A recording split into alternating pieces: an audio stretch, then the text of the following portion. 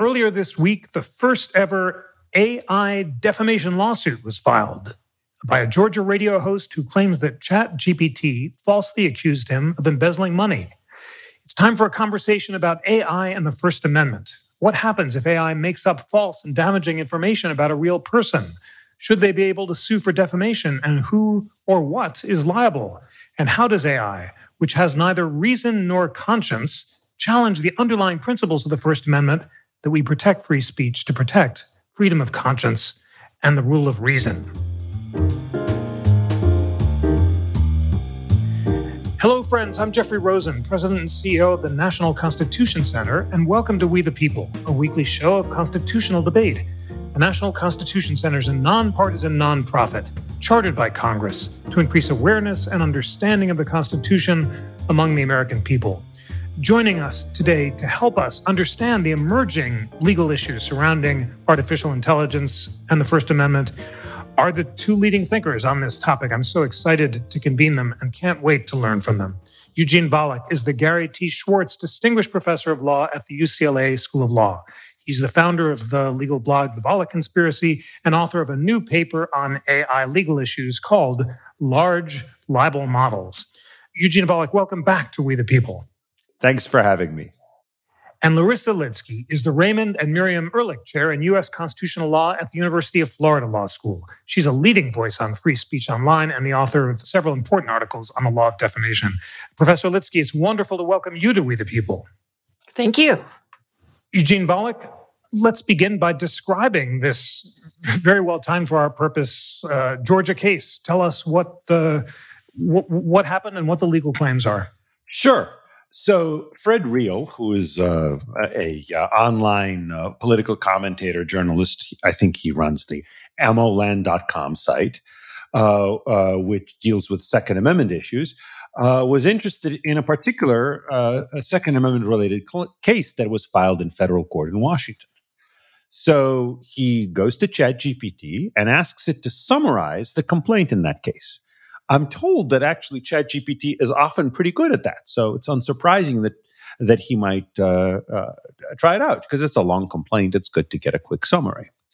But ChatGPT responds by saying it's a legal complaint filed against one Mark Walters, who's accused of defrauding and embezzling funds from the Second Amendment Foundation.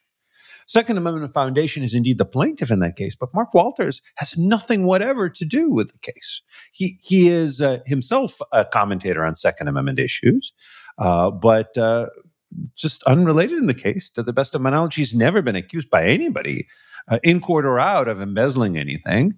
It was just made up by ChatGPT's algorithm. So Reel, I take it, smells a rat, figures out that something is wrong, actually asks ChatGPT for a portion of the complaint related to Walters. ChatGPT outputs something that purports to be that. He realizes that this can't be right. And my guess is, the complaint doesn't mention, but my guess is he passes it along directly or indirectly to Walters.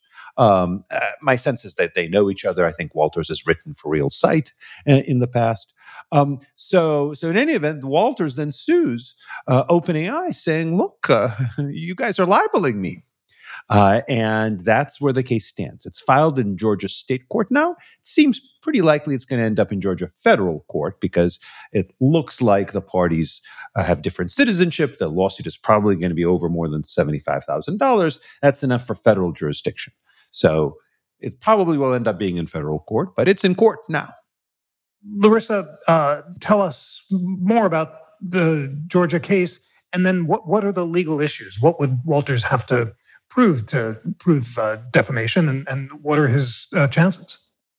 Well, one thing that I find so interesting about this case is that, first off, the requester of the information doesn't really appear like he was asking leading questions to send ChatGPT down this false avenue. And then it even seems as if the requester was taking steps to try to correct it or try to verify it in some way, and ChatGPT didn't take the hint. And that's really interesting because ChatGPT does learn as you go through a colloquy with it. When you're requesting information, it can improve as you say, no, that's not right, and then it can go to different sources and verify them. But that certainly didn't happen here. The other thing that I find so interesting about this case is it invents a document that makes the defamatory allegation more credible. I mean, normally it kind of doubles down on the defamation here, which is really a unique and interesting challenge in this regard. So, in an ordinary defamation case, you have to prove that the allegation is defamatory, which is pretty easy here because they allege that he is accused of being engaged in fraud. You have to prove that it identifies the plaintiff, which is again easy here because it identified him by name, that it was published, which normally that just means that it's made available to at least one third party. I think Eugene's made a good case in his new article that element can be met in cases like this. And then, depending on the status of who you're defaming, you usually have to prove some degree of fault in getting it wrong. If it's a public figure or a public official, you have to prove that you knew or recklessly disregarded the falsity of what you were publishing. Or if it's a private figure, like this guy might be a private figure involved in a matter of public concern, you have to prove negligence, that you behaved unreasonably in your information gathering and verification processes. But of course, applying concepts of fault to a non-human entity is quite difficult. And I think that's the biggest challenge of these OpenAI cases, and this one and those that are likely to come. So I hear you saying that the most challenging elements here are first publication, and Eugene has argued that simply making the publication available to one third party counts as publication. And then second, the question of unreasonable behavior. Can a machine know or recklessly disregard falsehood or behave unreasonably, given that machines don't have intent? Eugene, do I have that right? And tell us about those challenges. Right. Just to be precise, it's well established that communication to one person is enough to satisfy publication for libel law purposes. Classic example is a false job reference. If you say, "Oh, this person worked for me and he stole money from me," and that's false, even if you just say it to one person, that's libel. Let's say if you say it in writing, it's libel. The question is whether this publication requirement would play out the same way when the publication is by an algorithm rather than by a human being directly. And I think the answer is probably yes. But I agree entirely with Larissa that it's complicated to figure out how you ascribe mental state to an AI. I think the answer is that you need to ascribe mental state to the company that produces the AI. One way of thinking about it is imagine you get hit by a self-driving car. And your claim is, well, this car was defective because it was essentially negligently designed, because that's what design defect liability under product liability law ends up being. It's negligent design. Well, negligent on whose part? The creators, right? So likewise, the claim might be this software was negligently, let's say, ChatGPT was negligently designed in a way that publishes libels, and there was a better, more reasonable design. Or if the claim is based on knowledge or recklessness as to falsehood, it would be not what ChatGPT knows, because it's true, it doesn't know anything.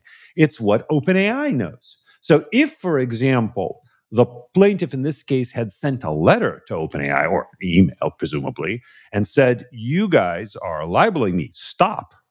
And OpenAI didn't do anything, didn't add any code to try to block that output of that kind of information and the like. Then in that case, maybe at that point, the knowledge or recklessness as to that particular false statement requirement is satisfied, not because of what ChatGPT knows, but because of what the human beings at OpenAI know. That would be my sense. But there, I'm on much less much less solid ground, because we are talking here about adaptation of old rules to fairly new technology, and it's an interesting question how courts will handle that. Larissa, do you agree or disagree about the idea that it's the creator of OpenAI whose knowledge is relevant, and that knowledge could be satisfied if they have notice? Or are there different ways of looking at the question of knowledge and intent when it comes to AI? I think there are different ways of looking at the question of knowledge and intent. I don't think we have clear-cut answers, because our rules are just not designed for this scenario. They're designed for a very different scenario where a human actor is making these decisions. And so one of the questions I think we have to grapple with is, if you are putting a communication system out there that gets it wrong X percentage of the time, that invents hallucinations that could be false and defamatory X percentage of the time, is that act itself sufficient to base liability on? Is the knowledge that you're going to be systematically putting out that false information on, in a certain percentage of cases, enough to make you culpable when your product, your communications product, inevitably causes harm? And I do think Eugene makes a good point that it's almost like a defectively designed product. On policy grounds, you have to think about, though, don't we need OpenAI to have some room to innovate so that it learns and improves? If we don't give any play in the joints for the innovation to occur, we'll never get to better, more truthful, more accurate, more reliable search results. Eugene, there have been a number of cases that you've written about of AI hallucination, making stuff up, some of which is defamatory, like a hallucination about my GW Law School colleague, Jonathan Turley, and some of which is simply false, like the brief filed in court recently that was hallucinated. Tell us about some of those well-known cases that you've written about and what different legal issues that they raise. Right. So I think this is the first libel lawsuit that has been filed. There had been a threat of a lawsuit that had been publicized. There was a mayor of a small town in Australia who sent a demand letter to OpenAI saying, "Stop publishing this allegation against me. Your own allegation. Nobody had made it before against me that I was guilty of taking bribes in a bribery scandal that was apparently hallucinated by ChatGPT."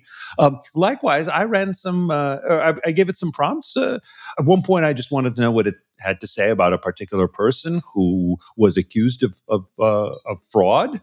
And it said, "Oh, he pleaded guilty to federal wire fraud charges, all made up." I also asked, is there a sexual harassment problem in American law schools? And give 5 examples. So he gave 5 examples, 2 of which were actually examples of stories that had been in the news, and 3, which again, as best I could tell, were entirely made up, one of which was about Jonathan Turley. And then he ended up writing a story about that then led to a lot more coverage. So yes, it's something that ChatGPT does quite often. So again, remember, I asked it for 5 examples and 2 were valid and 3 were not. I don't have quantifiable data, but it's roughly that. Like if you ask it about things that are pretty specific, it seems pretty good in general. If you ask it for kind of a general summary of something, it often does a good job. But if you ask about things that are quite specific, it will very often make false statements. Now, as you point out, a lot of the false things that it says may not be libelous because they don't damage anyone's reputation, except they may damage the reputation of someone who relies on it. So just yesterday, there was a filing in federal court where a lawyer explained, after having been berated by a judge, and at the demand of the judge who said, "Explain yourself, counselor," he filed an affidavit where he explained why it was that he filed this motion that had made up precedents.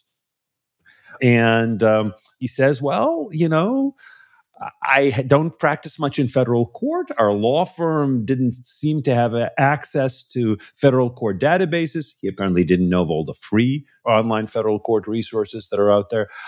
So I heard all these things about ChatGPT and how great it was. So I just gave it some requests, and it wrote up this draft of the motion. I just assumed it knew what it was talking about. And then when somebody prodded me by asking, are these real cases? Well, I asked ChatGPT and gave me excerpts from the cases. I said, "Is this a real case?" ChatGPT said, "Yes, it's a real case." So the problem is twofold. The problem is much of the time, ChatGPT actually provides shockingly accurate results. There are news stories, which I have no reason to doubt, that report that it performed at the 90th percentile of bar takers on the bar exam. That's pretty good. But that actually makes it more dangerous when it makes up stuff. If it were just known to be a bunch of monkeys and a bunch of typewriters or a Ouija board or something like that, it wouldn't be dangerous. It wouldn't be useful, though. It wouldn't get $13 billion in investment, as it apparently recently got. But at least it wouldn't be that dangerous. But here you have a combination of something that is often quite reliable. People end up trusting it based on experience, but that trust is often misplaced. By the way, note everything I say applies equally to human intelligence, right? If AI has just proven itself able to make stuff up and just blatantly make false statements without any shame and with maximum seeming confidence, that's just like people. Indeed. And I want to ask about punishable and unpunishable falsehoods in a moment, but just a few more beats on defamation. Larissa, not everyone agrees with Eugene that liability for the chatbot is appropriate under current defamation law. Ronnell Anderson-Jones from the University of Utah has said that if the defamatory falsehood is generated by the AI chatbot, it's harder to conceptualize this within our defamation law framework, which presupposes an entity with a state of mind on the other end of the communication. And she says that some scholars have suggested the remedy here resides more in a product liability model than a defamation model. What do you make of that argument? Well, I think Eugene has considered that argument, and as well as another author, Nina Brown, has considered that argument. And I think that's somewhat where we're going to have to go, because if you are putting out a defective communications product that's producing these erroneous results that cause harm, a substantial percentage of the time, it seems fair to make that industry internalize some of the cost of the harm that it's imposing upon society. And so I think Ronnell is correct that the culpability that traditional defamation law looks at doesn't quite fit here. And that's why we need to look to other areas of tort to say, what is the culpability? And the culpability is putting out a communications tool that's basically defective. Now, the hope is it's defective now, but it's going to get better and better over time. And how do we develop a liability regime that allows it to improve and get better and better over time so that it is accurate? I think one thing that the story about the legal case involving the lawyer relying on ChatGPT illustrates is that if you're a journalist looking to ChatGPT as a reliable source without verification, that could very well constitute actual malice. And if you publish based on a ChatGPT result, you could definitely be liable for defamation. And I don't think you'll be able to easily defend saying, well, I published it because ChatGPT told me to. Eugene, tell us more about your solution. You have argued that when the actual malice standard applies, the standard might be satisfied if the AI company gets actual notice of particular spurious information. And in practice, this would require companies to implement a notice and blocking system similar to notice and takedown under copyright and trademark infringement law. Tell us about how that would work in this Walters case and elsewhere.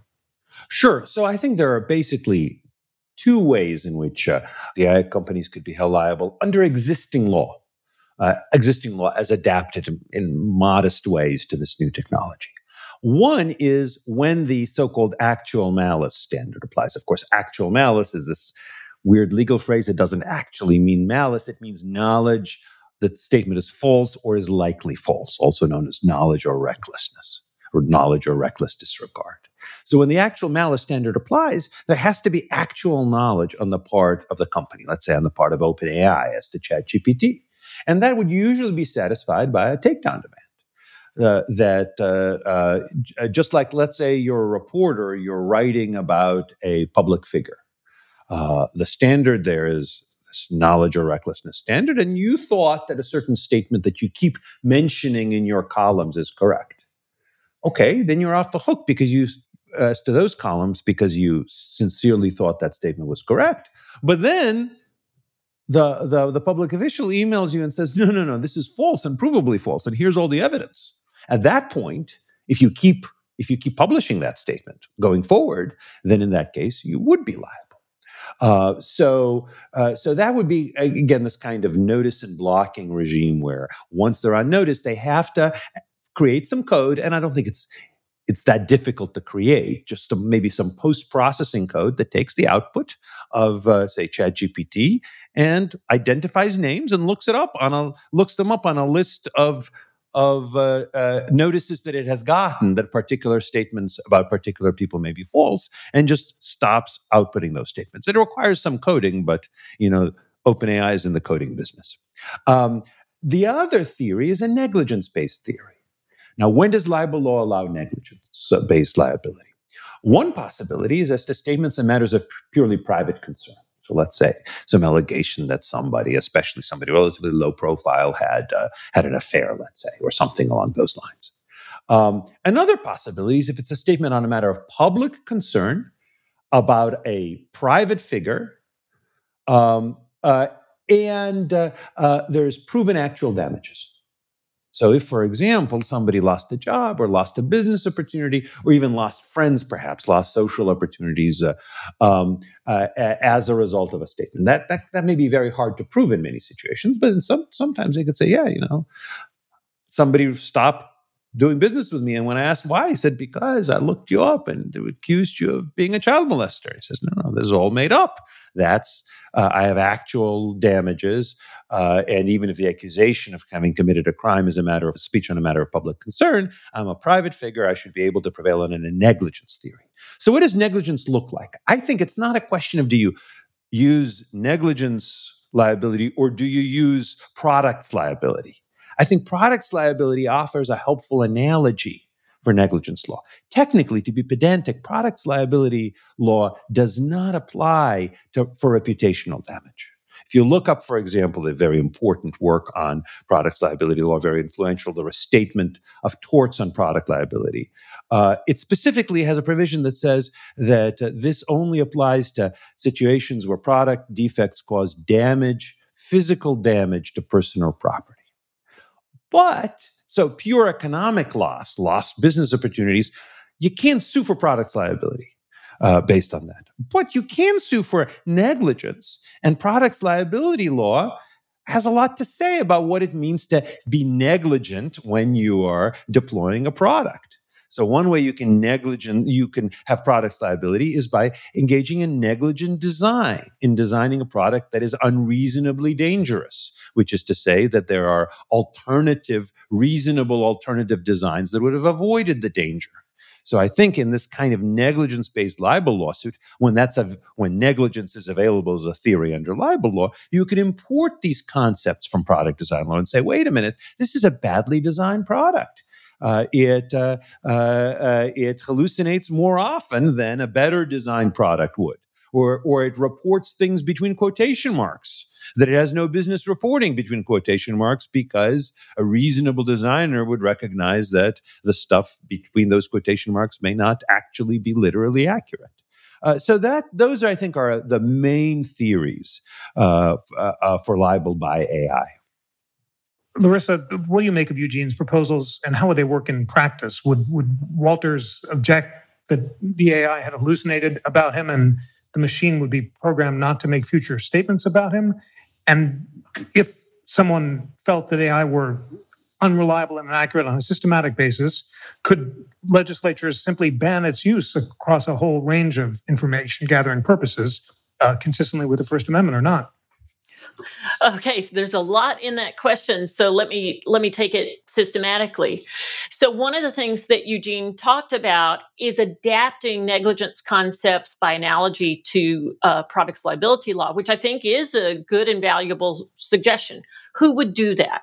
That would most likely be done by a judge interpreting tort law, the common law, uh, and reasoning by analogy. And it's a stretch. It's a stretch of existing law. It's not clearly covered under existing law concepts of negligence. So you're going to have to stretch and reason by analogy and have some common law creativity there, and have a judge willing to engage in that kind of creativity. A notice and takedown liability regime, probably that would most likely be enacted through legislative uh, uh, work. So you're going to have a law saying, if you have, Eugene's arguing you could do it as an analogy on the actual malice point, but I think the easiest and most least complicated way to get there would be through legislative work. And then the last question you asked me was about constitutional law principles, and is any of this even really fully protected speech? And I think the answer is it is protected speech, because we need to protect it in order to protect our right to receive information. It's a valuable source of information, and we worry about the effects of saying that it's not protected speech. It does open up to governments to just entirely shut down access to whole media of new communication. I think some of the TikTok bans are instructive in this regard in terms of government motives. But it's obviously a complex adaptation problem that needs to proceed on multiple different fronts at once by people who have a sophisticated understanding of how large language models work. And that's where I think it gets really difficult. Absolutely. And what makes it so fascinating, Eugene, many theories of the First Amendment emphasize the self expression and reason of the speaker. As Justice Brandeis said in the Whitney case, those who won our revolution believed that the final end of the state was to make men free to develop their faculties. And that interest obviously does not apply to AI, which has no faculties of reason. But Larissa mentioned the listener's interest in information gathering. And indeed, the law does protect forms of speech like commercial speech, which are not forms of self-expression, but contribute to the listener's interest in information gathering. Given that, under current First Amendment doctrine, could AI speech be regulated like commercial speech, maybe more intensely than purely political speech, but not banned altogether? Or do we need to rethink our entire theoretical framework for First Amendment regulation? It's an interesting and difficult question. My tentative thinking is that AI output should be as protected as other speech. And one way of thinking about it is, imagine that the government were to say, Aristotle, he had all these weird thoughts. They're kind of obsolete now. People maybe take them too far. Some of them are sort of dangerous. Not our kind of guy. We're just going to ban republication of Aristotle. Does that violate Aristotle's rights? I doubt it. Aristotle, I think, is beyond the reach of human law at this point.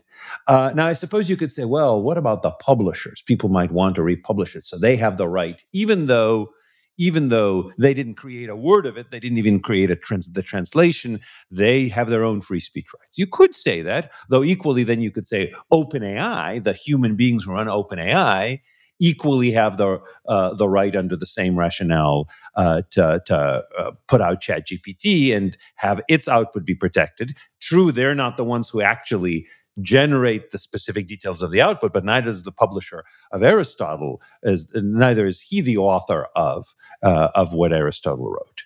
I don't think that's how we deal with the Aristotle ban. I think we'd say, the rest of us have a right to read Aristotle. And, some of the stuff may be wrong, but it'll be up to us to figure that out. And to the extent that some of it may be or some things published by people who are dead might be libelous. Well, you could imagine some liability against publishers for that libel, but again, that would be constrained by First Amendment principles. I'd say the same with regard to ChatGPT. You don't have to have some rights holder with self-expression rights present to have a First Amendment claim there. Just like you don't have to have Aristotle's First Amendment rights be in play with regard to the Aristotle ban. It's enough if a restriction on ChatGPT interferes with the rights of the public or rights of users to use it, to read its output. Another way of thinking about it is in recent years, many lower courts have concluded that the First Amendment includes a right to gather information. Chiefly, this has come up in situations where there are restrictions on video or audio recording. And the Supreme Court has never quite squarely confronted that, but it has certainly talked about First Amendment protecting the rights to gather information. Well, that too is an important listener interest. Many people do use ChatGPT to gather information, although I hope they use it with suitable skepticism, as much information gathering should include. So I think one way or the other, I think we get to full First Amendment protection. Whether we say OpenAI has rights over software that it did create and it did program in certain ways. OpenAI is deliberately trying to include certain messages in some respects, exclude other messages. So we could say it's OpenAI's First Amendment rights that are at stake because of their self-expression indirectly through ChatGPT. Or we could say it's the rights of readers as readers or as information gatherers that are at stake. But one way or the other, I think the First Amendment is in play. Of course, there are exceptions to the First Amendment. One of them is libel. So that doesn't preclude libel liability, but that suggests that the First Amendment defenses that have been erected by the court in libel cases should apply, I tentatively think, to AI output as well. Larissa, you raised the question of broader protection under current law for lies, unpunishable lies, and they're broad.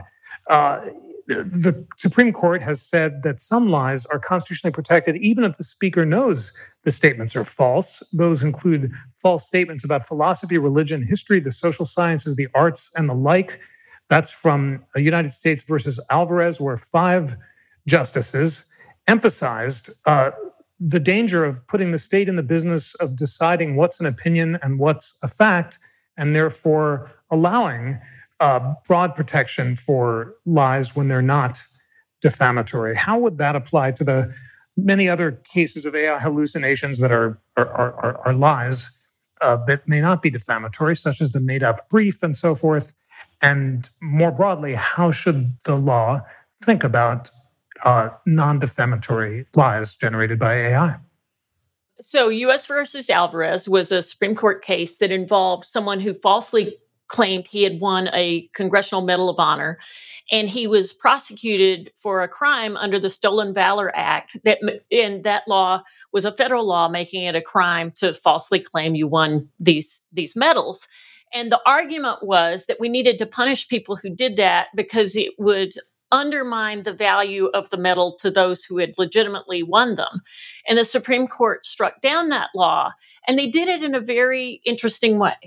So first off, they didn't say that lies are particularly valuable.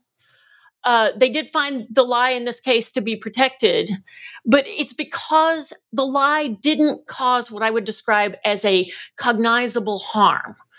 Now, there's certain kinds of harms that trump First Amendment protection, like defamation. A truly defamatory statement can trump any First Amendment protection that a defamatory lie could have. So the defamatory part trumps the lie part in terms of that. But I think you have to understand Alvarez in light of this strong strand of distrust of government in our First Amendment jurisprudence, that we don't want the government set up as an arbiter of lies, particularly when those lies don't cause serious kinds of harms that we are concerned about giving compensation for. And so the court said, don't ask whether the speech is valuable first. Ask first whether it's harmful. And they found that it wasn't harmful in that case because in 30 seconds you could Google and find out that the guy wasn't really a Medal of Honor winner. So it relies on trusting us as citizens to behave rationally, to use our critical faculties to sort truth from falsity, and a distrust of the government to be the one that's telling us what's truth and what's false, particularly when the speech doesn't appear to be especially harmful. But defamatory falsehoods have always been punishable under the First Amendment if they are, particularly even about public officials and celebrities, if they're intentional lies, knowing falsehoods, or they're recklessly disregarded falsity types of statements. Eugene, given Alvarez, are there other forms of non-defamatory lies generated by AI hallucinations that are cognizable under current law? And we've talked about a range of them, from the made-up briefs to the simply false historical information. Does the current law give that kind of lie a broad breathing room, and should it? Right. So I think the analysis again here would be the same as for false statements put out by other entities, which is a weird way of saying put out by humans. We are now the other entities. So let me give you an example. There is the false light tort, which generally deals with false statements that are offensive, not because they damage reputation, but because it's just offensive to have certain false things said about you.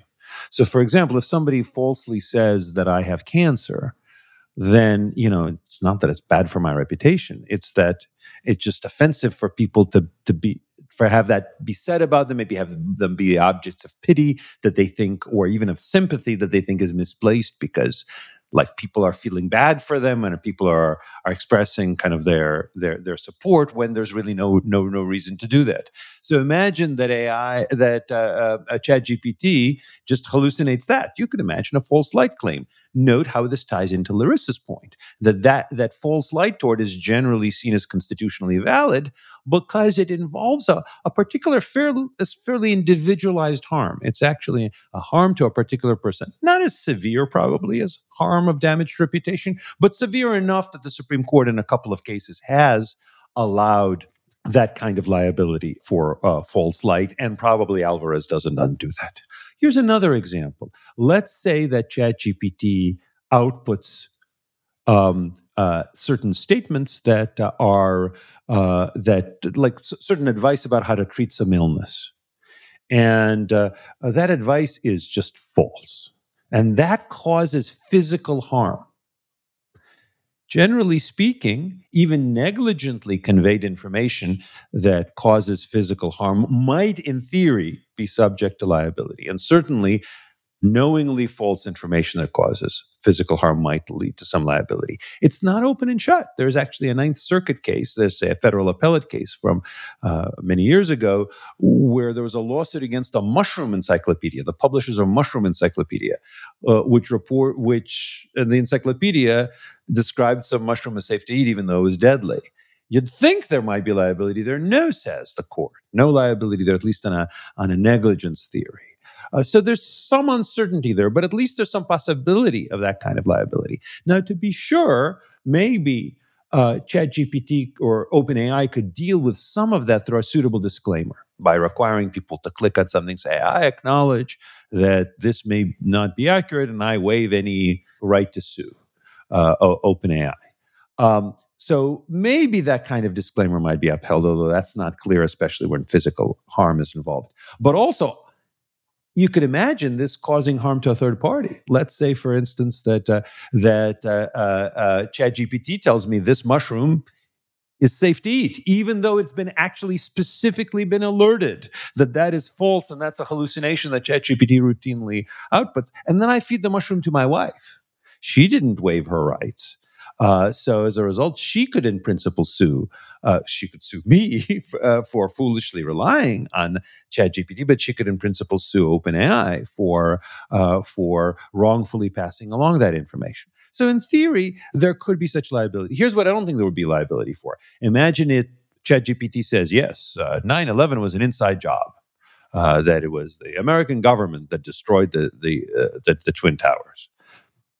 That's false, but it's unless there's some particular person it's accusing, that's something that is constitutionally protected from liability, even if it's a knowing falsehood under Alvarez and other such cases.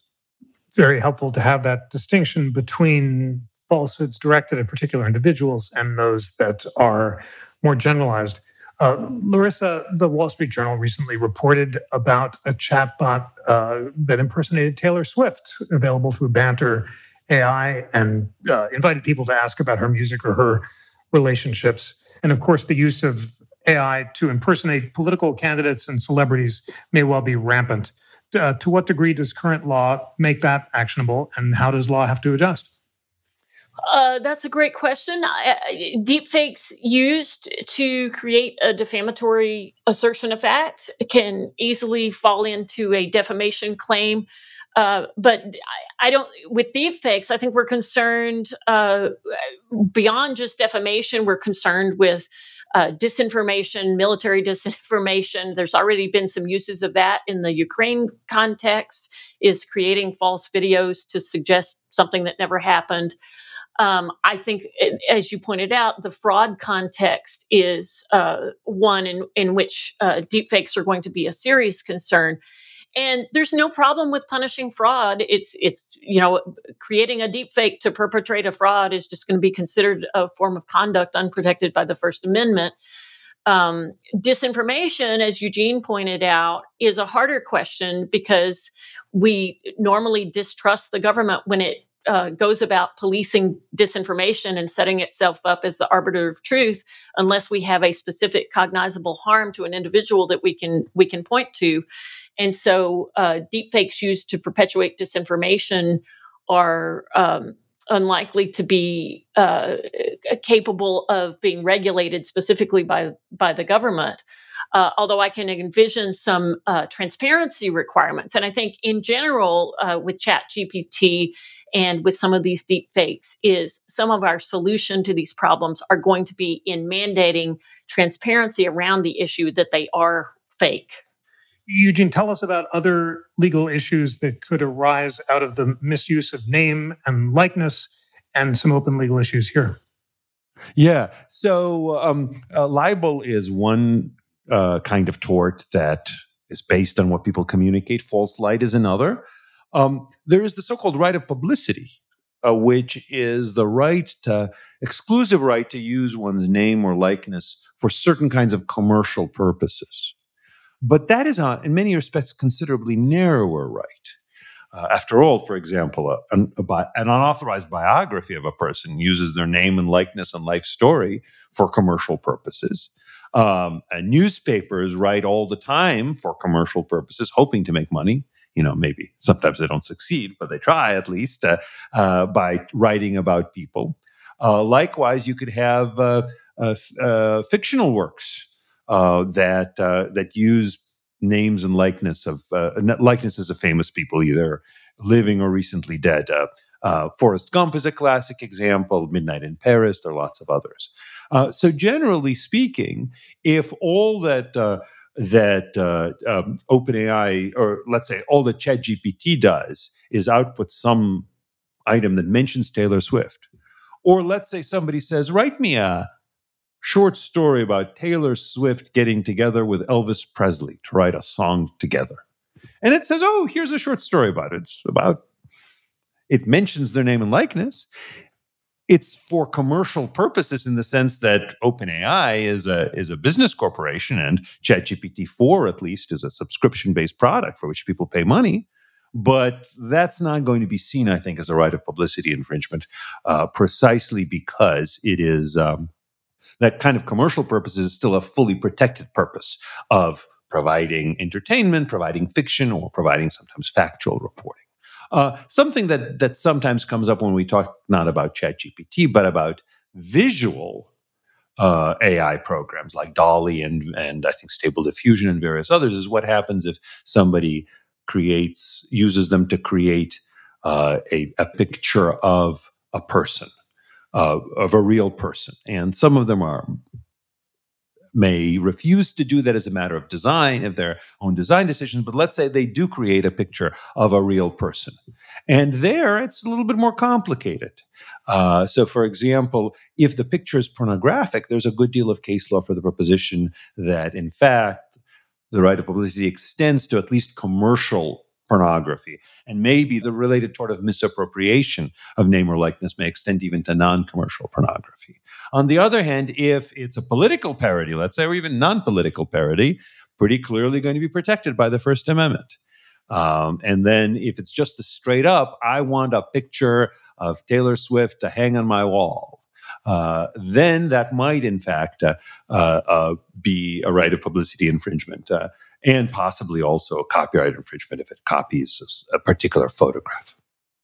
It's so fascinating to think through with you the effort to apply existing common law torts to this AI universe, just as Louis Brandeis did in the face of new technologies and rethinking privacy at the turn of the 20th century. Let's pull back to the broader ways that AI will transform our free speech universe in a world where history is rewritten, and when the information people find about the past online is generated by AI and can no longer be trusted as entirely reliable. How will that change our sense of truth, falsehood, and more generally of reality? Well, I do think it's a threat to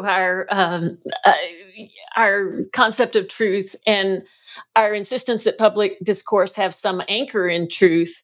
I think that anchor perhaps has already been unmoored somewhat by the internet, social media, just the information overload that we're facing now.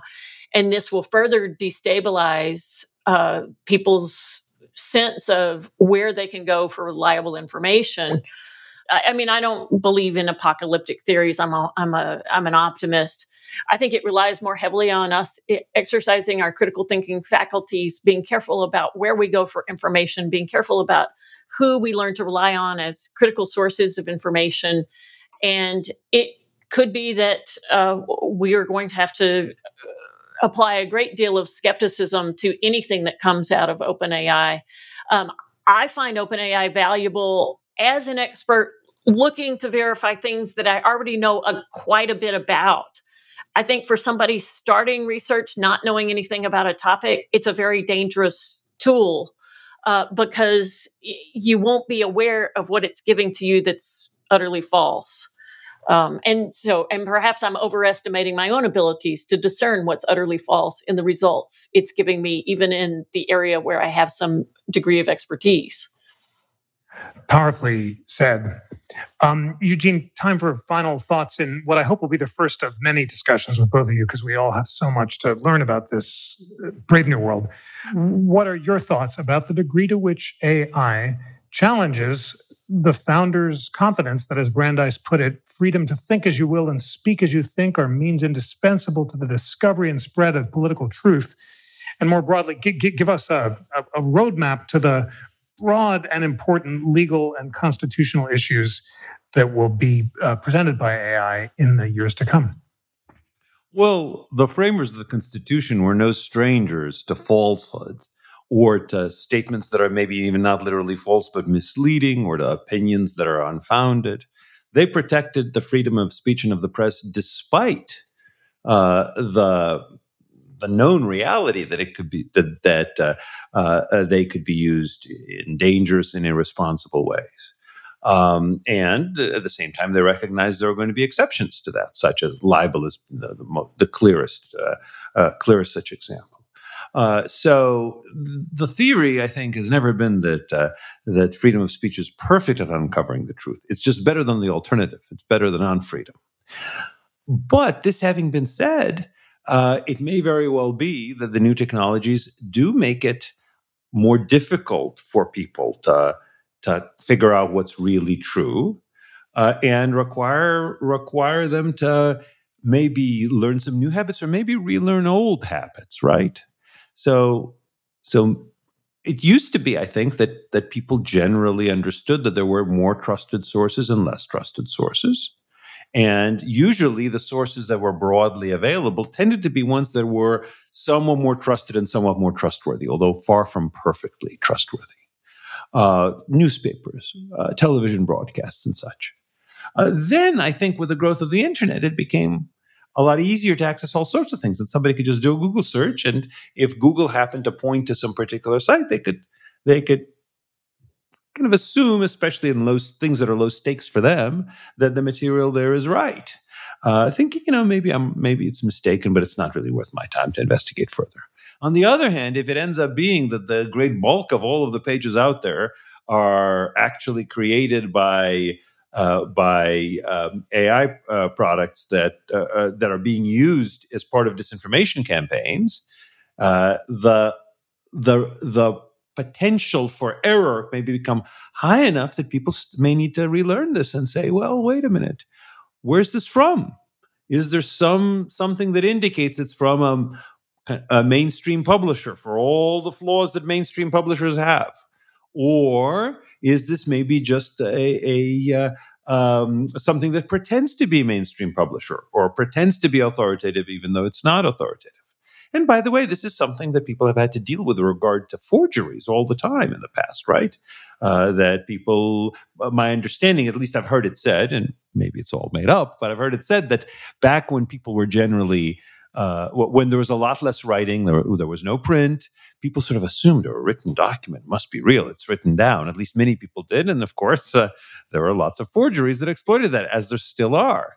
So people I think over time became more skeptical and may have to become more skeptical still. They need to maybe use special browsers that actually indicate where really this site is hosted, let's say, and whether it has some validation mark. Of course, the other thing is the media would have to re-earn our trust. That I think part of the things that we've seen is media become somewhat less trustworthy. And it would be good if they tried harder to make sure that what they are saying is accurate and to the extent possible objective. Larissa, last word to you in this really important discussion. Do you agree or disagree with Eugene that in the world of AI, the responsibility primarily should remain on citizens to distinguish between true and false information, with notable exceptions like defamation law? And what do you see as the thresholds for the First Amendment of the Constitution and AI in the years to come? Well, I do believe, along with Eugene, that the responsibility primarily rests on citizens. The First Amendment has long assumed that citizens are rational actors and capable of discerning truth and falsity. And only when there are system failures that don't permit them to do that can we allow things like transparency requirements, disclaimer requirements, disclosure requirements. And we may discover that some of those are necessary to assist us in discerning truth and falsity. And there is some indication in First Amendment precedent that those are sometimes allowed. But they're almost always preferable to complete bans on access to new media of communication. So, for example, the TikTok bans or any attempt to ban use of ChatGPT is of great concern if the government endeavors to do that. So, I do think Warren and our First Amendment theory has long depended on us as citizens to rise to our best capacities because we don't trust the alternative. And I think that's going to continue to be true regardless of what generative AI does. Beautifully said. First Amendment theory depends on us as citizens to rise to our best capacities because the alternative is worse. Thank you so much, Eugene Volokh and Larissa Ludsky, for just a centrally important discussion about free speech, AI, and the First Amendment. As I said, I hope it's the first of many.